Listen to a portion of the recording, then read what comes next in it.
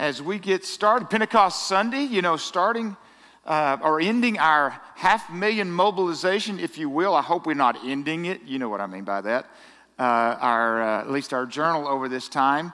But one of the things we are starting today, don't you go far, Adrian. Come back. Adrian, do not walk off. Do not walk off. Brandon. And Carter, you can come too. I know Wyatt's over in the kids' building, I'm assuming. Come on up here. Let me step down here. I'll step down. You can put that there. Come on, whichever way you're going. This way? Yeah. Come on around. Well, today is the first day of, I have a feeling, a hurricane that's going to hit us. And it's going to be good. It's going to be good. We've been asked along the way, I think I've said this before, did we have enough staff? I said, yeah, if we're going to keep doing what we're doing. But we didn't have enough to do what we need to be doing. Right. And God, I believe, has brought this team together, this team, and for us, and like I said, Wyatt's over in the kids' building, I'm assuming. Yeah. Is that right? Okay, so that's where he is this morning. But I just want to pray over them, and I hope you get a chance this morning to talk to them. Some of you may have when they were here a few weeks ago, but hopefully today you'll get that chance. And again, we're not sure what all it's going to look like, but it's going to be moving, and we believe that. So we're just so thankful for it. But let me pray over them, and then we will get started on the message here. Lord, we come before you today thanking you for this awesome couple. Lord, just a few months ago, we really didn't know each other existed. But Lord, you did, and you're the ones you're working behind the scenes when we don't know it. And Lord, you're using men like Pastor Doug Pierce and different ones to connect people along the way. But Lord, we come today not sure what all it looks like moving forward, but we're convinced that it's good.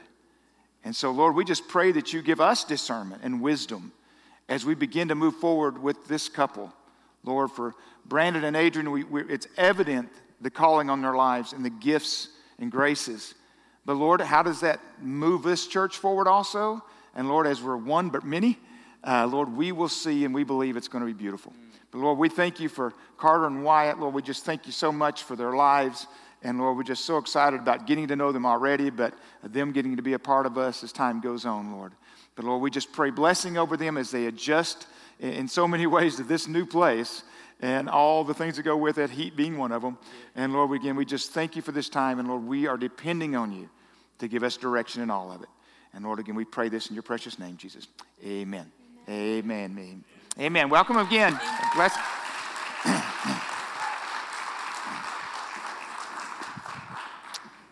As I said, we are at the like I said, I hate to say the end because that's not really correct, but we have been on a 5-week, 500,000 mobilization in the Church of the Nazarene.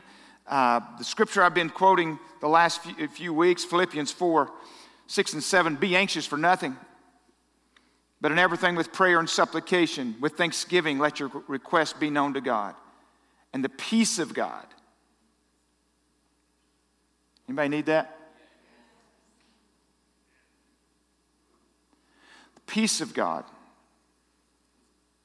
which will not make sense in the midst of it. Why you have that peace, which passes all understanding, will guard your hearts and minds in Christ Jesus. Be anxious for nothing, but in everything with prayer and supplication, with thanksgiving, gratitude. Do things come into your life that you have a hard time giving thanks for, but you don't really know what all it may mean at that point, but God may use it in a powerful way, and you don't know it in the midst of it? Being thankful. So the 500,000 mobilization, as many of you know, we've been praying for protection. We've been praying for direction. We've been praying for revelation. For renewal. And I love this. Renewal, an instant of resuming an activity or state after an interruption.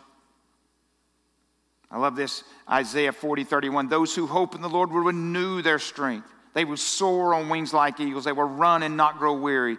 They will walk and not be faint. A resurgence an increase or revival after a period of little activity, popularity, or occurrence. A resurgence of the Church of the Nazarene, a resurgence of the church, period.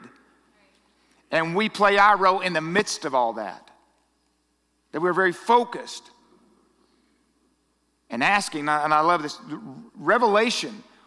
How many of you you don't just need some truth, you need divine truth. Now, you don't just need somebody to give you a little bit of intellectual knowledge. You need wisdom. You need divine truth, which guides you, which separates out the clutter.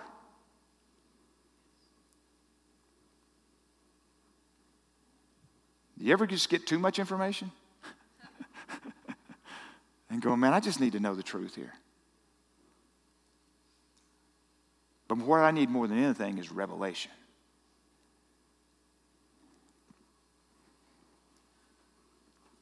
As we kind of close, like I said, the chapter of that, we're starting a new one in our series in Romans. And what I'm excited about through this is there's going to be multiple speakers on that this summer, and our team will be speaking through Romans, and I'm excited about that. I know you will be too. I know you love the team that we have here, and you've heard me say often, a little bit of me goes a long ways, in the sense that, I think the style that I preach, sometimes there needs to be a change of pace. And so, but more than that, way more than that, is that God has graced us with anointed speakers and preachers and prophetic word in this church. And we are going to lean into that. So today, mind Romans 1 and 2. That's what I was assigned, if you will. And we're going to read two verses, which many of you know, which I'm going to camp out a little bit on today, and hopefully will be of help to us. Romans 1, 16 and 17. For I am not ashamed of the gospel, because it is the power of God that brings salvation to everyone who believes, first to the Jew, then to the Gentile. For in the gospel, the righteousness of God is revealed, a righteousness that is by faith from first to last, just as it is written, the righteous will live by faith. For I am not ashamed. Or you could read it, for I am not shamed by the gospel. Shame. Shame is feeling bad about who we are. I don't know if it's Brene Brown, but one of them, that somewhere along the way, says that shame leads to condemnation and continually points out what a failure you are. Gives you guilt without a way out. Regret without a way out. Condemnation without a way out. Shame causes us to hide. Have you ever been ashamed of the gospel? And I know that's a tricky question. I think many of us many times have struggled with the fact, man, I should have shared my faith with that person right there. And you walk away later and you go, man, but I'm not sure in those moments you were ashamed. You just wasn't sure if the timing was right. Now, have you ever been ashamed of how some Christians act? I think we can probably say yes to that. People we know, we go, man, that's bad. That is not helping anything. Have you ever been ashamed of how you acted? Somebody may have done that in traffic this week. I don't know. But being ashamed of the gospel, and being ashamed means I'm hiding it. I may still kind of believe in it, but I'm hiding. But to live unashamed of the gospel means we proclaim it. But also it means we apply it to our lives and we show that we believe it. And I don't mean by the changing of dress, and that may be something in your life you need to do, or it may not be just because you don't do certain things. It's not totally that. That there literally is a change, that the gospel so dominates your life and is so integrated into your life that as they said about Peter and John after the Sanhedrin, these guys have been with Jesus. They've said about Paul, they've been with Jesus. That it's so, the fragrance and aroma of Christ is so much a part of your life that people have to say something is different there.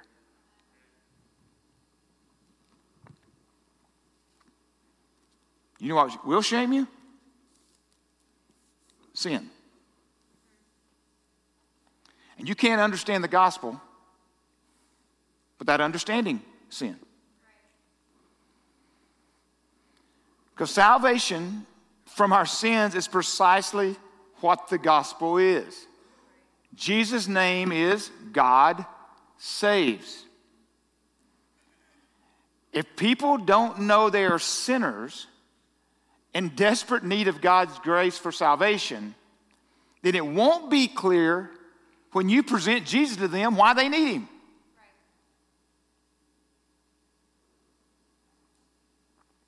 Acts 2. I'm not going to read all of that. You can go read it again on the day of Pentecost here. But Acts 2, Peter starts out, and I don't have the scripture up there. But Peter, one of the things he says in his first sermon, and Jesus actually did it in his first sermon also,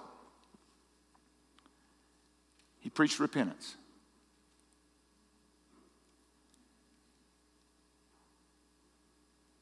They asked him, brothers, he asked the question, brothers, what shall we do? Repent.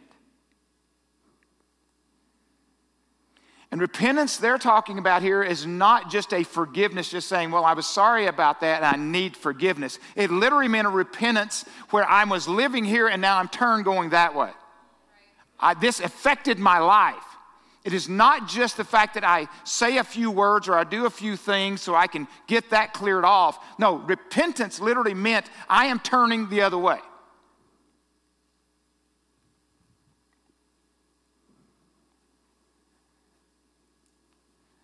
But what was so revolutionary about it when Peter preached it was, and as we're concluding our One But Many series,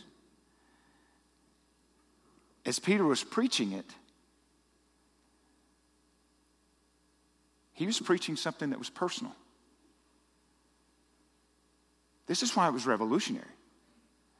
He wasn't just preaching, we need to come year after year and make sacrifices.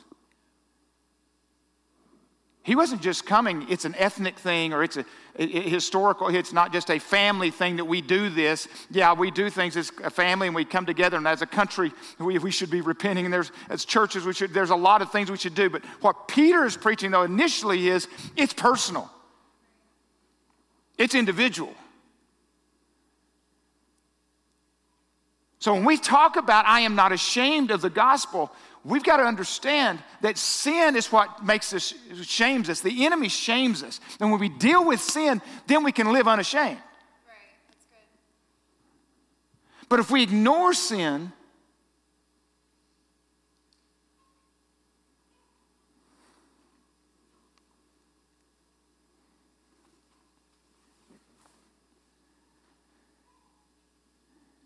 let's suppose for a moment all the things that we're dealing with, I'm not saying, but just suppose with me,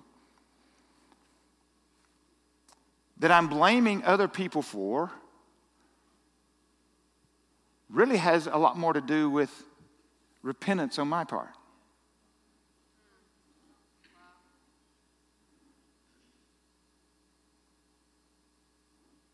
Because one of the things sin does is blame and hide.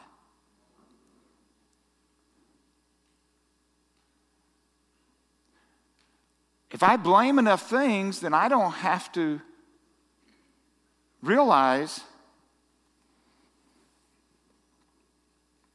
that I've committed serious offenses against a holy God. if I can just blame it on someone or my situation, and then I just go hide. The problem with hiding is, that's the whole trick, right? Sin is trying to get us to hide, to shame us into hiding, and if it can't get us to hide, it'll cause us to blame. Or both.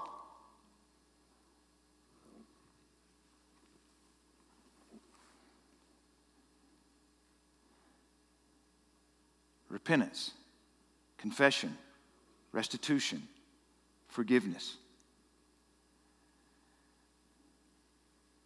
And I believe one reason a person will also repent his or her sins is when they understand God's goodness towards them. Romans 2:4, I love this. Or do you despise the riches of his goodness, forbearance, and long-suffering, not knowing that the goodness of God leads you to repentance? The goodness of God. How do you get to the point where you're willing to repent? It's the goodness of God that draws you there. It's not he's up here going, I'm just going to beat on you till you. No, it's the goodness of God that draws us to the point that we're willing to repent. In 2 Corinthians 2:10, godly sorrow brings repentance that leads to salvation and leaves no regrets. But worldly sorrow brings death. Godly sorrow brings repentance that leads to salvation and leaves no regrets. Well, some of you, leaves no regrets. God's goodness and what he has done for us should make us want to repent. Acts 3:19, repent then and turn to God so that your sins may be wiped out, that times of refreshing may come from the Lord.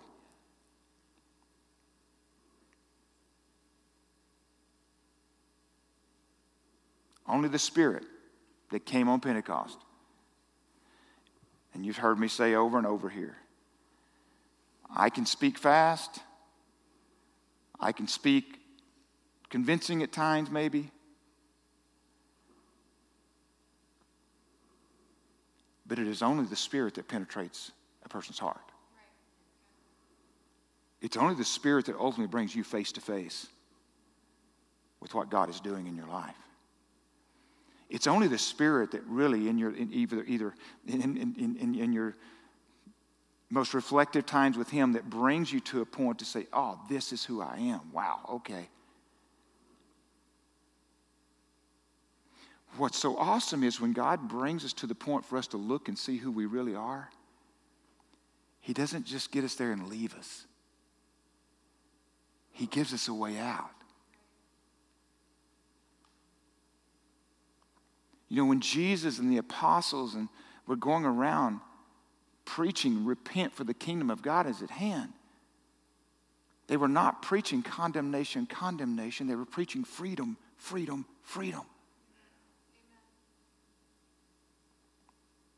Have you ever thanked God for showing you who you really are?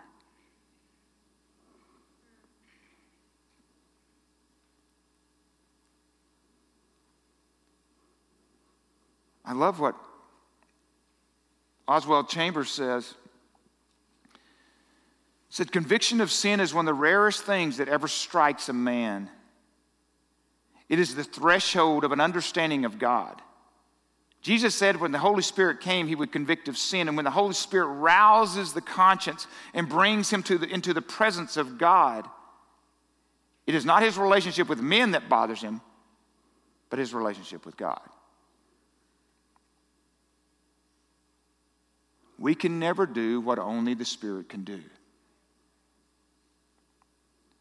We cannot command the Spirit, but we can strive with the Spirit. We can try to give the best conditions, as we talk about often here, for the Spirit to do what only the Spirit can do. So we try to bring the gospel. We try to preach the word. We try to give enough illustrations. But we're smart enough to know I can't convict you. It only is the Spirit that brings you face to face.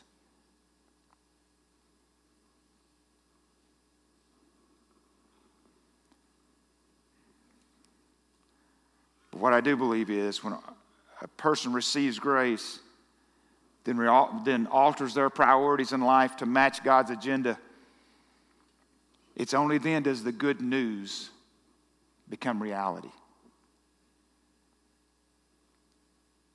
I believe when God ignites that soul, there's this urgency of conviction. And one of the things is over time you will realize you no longer represent Kurt Gentry or whoever's name you put in there, your personal name. You represent the kingdom. For I am not ashamed. For I am not ashamed. But what keeps us shamed is sin, so we have to make sure that this is such a critical part of it. For it is the power.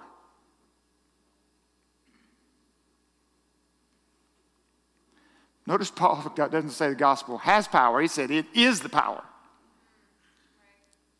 P.T. Forsyth says, the gospel is not a statement, nor doctrine, nor scheme, nor a promise. It is an act of power, an act of redemption, an eternal, perennial act of God in Christ. You know, today I get a blog email daily from a certain person. And I saw it today, and it said in a headline, out of the top header, I think it said, if you're preaching today, you know, these fights. So I went in it, and I thought, okay, I am preaching today. So I thought, I normally don't look at it till like next week. But I thought, well, I'm preaching today, so I might want to look at it. And this is what it said. It's talking about Romans 1:16. Yep, it is. He said the message about the life, death, and resurrection of Jesus is not just a message about God generically. It is the power of God unto salvation. The means by which God saves people. More so than your series brand or marketing ideas.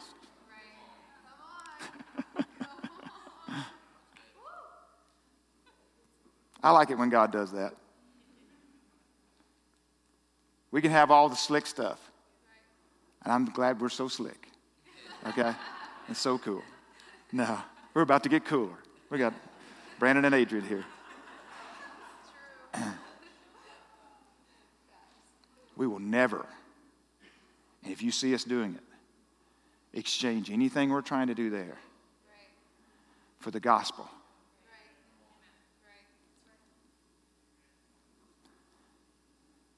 Man looks at the outside, but God looks at the heart.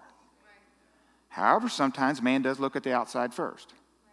So how we wrap it, how we present it, how we brand it, what series we're doing sometimes helps. But it doesn't have any power. The power is the gospel.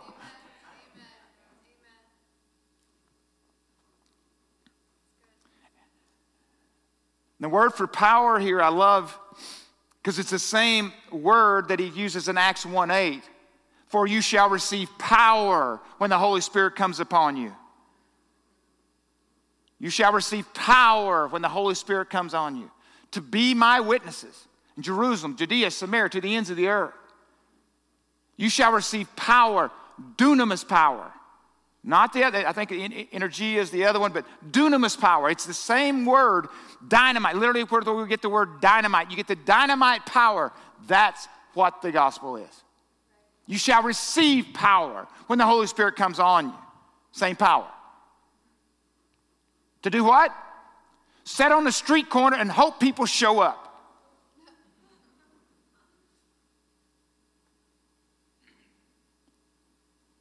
You shall, you will be my witnesses. Martyr, literally, is what that means there. Before you go too far with that, let's make sure we bring Romans 12:1 and 2, which I'm not going to try to steal from, I think it's Dr. Dan preaching on that, but I'm going to steal a little bit of it right now. Romans 12:1, in view of God's mercies, brother, offer yourselves as living sacrifices, holy and pleasing unto God. That is your reasonable act of worship. What I'm saying there is, when we talk about witness, martyr, doesn't mean you will die for your faith, even though some have, obviously.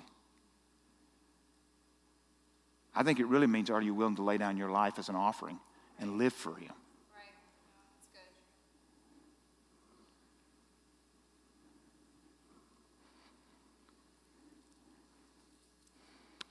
good. I'm a part of the Church of the Nazarene, as many of you know. We've talked about it 5 weeks ago, a little bit about the Church of the Nazarene. But one reason I absolutely love being a part of our denomination is because of, you've heard me say 1,000 times, the radical optimism. There's almost no ceiling on what God can do in a person's life. We believe theologically it's backed up, not just experientially. But I also love our heritage. And I love the mission statement of the Los Angeles First Church of the Nazarene. That's where we started, Los Angeles. I know Pilot Point was in the early 1900s, but 1895 was the first church. Los Angeles First Church of the Nazarene, this is their mission statement. We seek the simplicity and the Pentecostal power of the primitive New Testament church. The field of labor to which we feel especially called is in the neglected quarters of the city and wherever else may be found wasted places and souls seeking pardon and cleansing from sin. This work we aim to do through the agency of city missions, evangelistic services, house-to-house visitation, caring for the poor, and comforting the dying.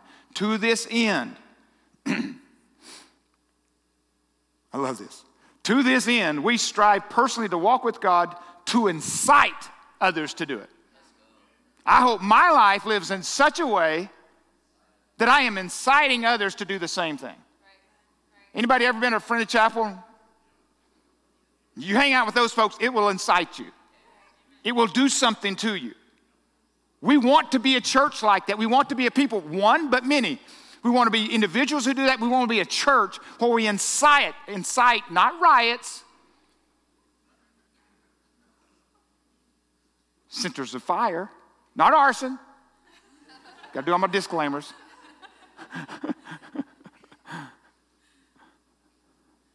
You know what I'm talking about.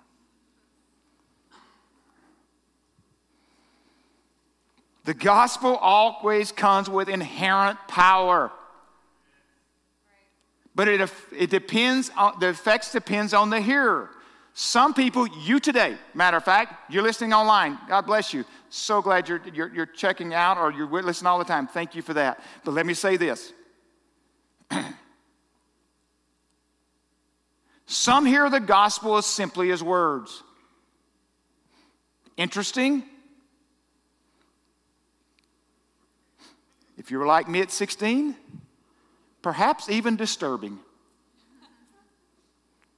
When I was 17, I would hear it and go, man, every time I come here, I get under conviction. What's the best way to avoid that? Quit coming. And I did. Oh, that's interesting. I can talk to you about that. What you're saying there.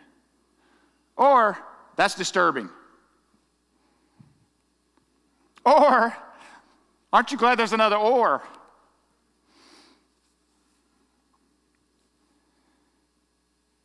What if you allow that gospel to penetrate your heart? I believe when that happens, the gospel explodes in your life. It begins to change everything. It begins to change how you see your day and how you go about things. It changes everything.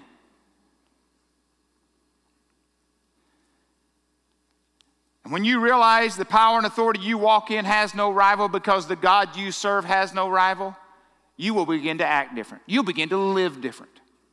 And what's so awesome about true Christianity? We don't use that power that God gives us to lord it over others, manipulate others. We use that power to serve others to advance the kingdom. Like we said before, prayer back a few weeks ago, talking about Dallas Willard. Aren't you glad when we pray it with God, that we don't have the power to pray something and make it happen ourselves? I don't want you to have that kind of power, and I don't need that kind of power. Where everything I pray about happens exactly. I need God to be working that out. But I may bring it, or I will bring it. but it brings salvation to everyone who believes. Yes, Peter talks about in his first message on Pentecost repentance, for sure. But before he talks about that, he doesn't even talk about, hey, what did y'all think of all the tongues? And what did y'all think of all the fire that fell? What did y'all think of all the wind that came? What did y'all think of all that? He doesn't even really talk about that. And we don't know that, because Luke, when he writes Acts 2, we don't really know. He probably gives us the cliff notes, right? We don't know all that went on and all that Peter said, for sure. But however, we do know this. The first point that is made is that the Spirit was poured out on all flesh. No longer just prophets or rabbis, but sons and daughters. They would experience this outpouring of the Spirit, old and young. Not just the wealthy, even slaves. Men and women will have the same opportunity to know the fullness of the Spirit. The Christian church was the first institution in history to bring together on equal footing Jews and Gentiles, slaves and free, men and women. Now, are there times that we're ashamed of what some Christians or what things, or maybe even what I do, and I'm ashamed of it, and I've asked God to forgive me, or I'm ashamed of what other Christians do, but I will tell you this, the Christian church is the first one that ever did that. And it all came on Pentecost, if you will, the proclamation. Not just men and women, but also women would have the Spirit. Not just men, but also women. There is neither male nor female, Paul says in Galatians 3, for you all are one in Christ Jesus. Amen. Nazarenes and the holiness movement of which we're a part of has always recognized the spiritual equality of women. Some of our earliest preachers and evangelists were women. We believe that Scripture, Old and New, Old Testament and New Testament, recognizes women in leadership roles.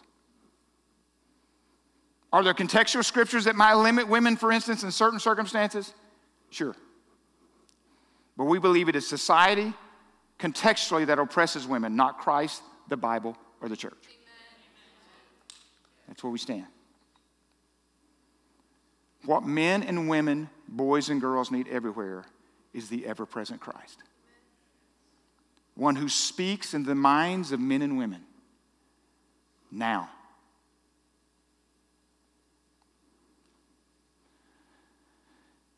We need his presence. Peter promises it to us. But the righteous will live by faith. Where the Spirit's at work, its effects are undeniable, unmistakable. What does Jesus say to Nicodemus in John 3? Have you ever seen the wind?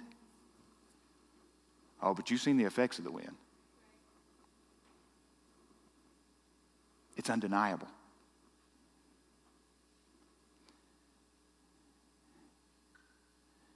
As we sang this morning, sometimes it is really hard to sing whatever befall.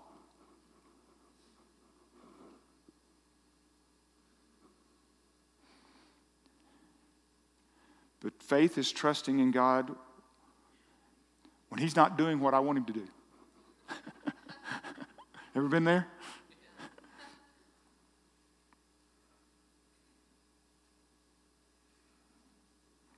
I read this somewhere, I don't know who it was, but it says, God does not test you or I for his information. God's purpose for testing us is to let us know whether we really believe what we think we believe. For I am not ashamed. You mean in that circumstance? You mean under this situation I've got to deal with? I don't know how I got, why am I? Just letting you know, do you really believe what you think you believe?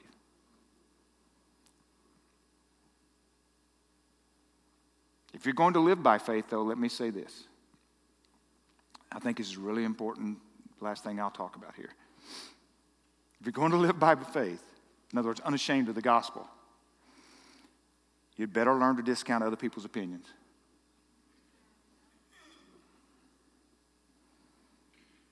Not to look at them as worthless, just discount them. And learn to live with the power and conviction of the gospel. 1 Thessalonians 1:5. For we know, brothers and sisters, loved by God, that he has chosen you, because our gospel came to you not simply with our words, but also with power, with the Holy Spirit, and deep conviction. I think one of the things we're missing so much in our church, in our individual lives, is not only the power of the Holy Spirit, but deep conviction. For I am not ashamed of the gospel. As we close, before we go into communion, I want to show a video that Brandon sent me a few weeks ago, just so you'll get a little taste of Brandon and Adrian. And show that, and I'll come back up and lead us in communion.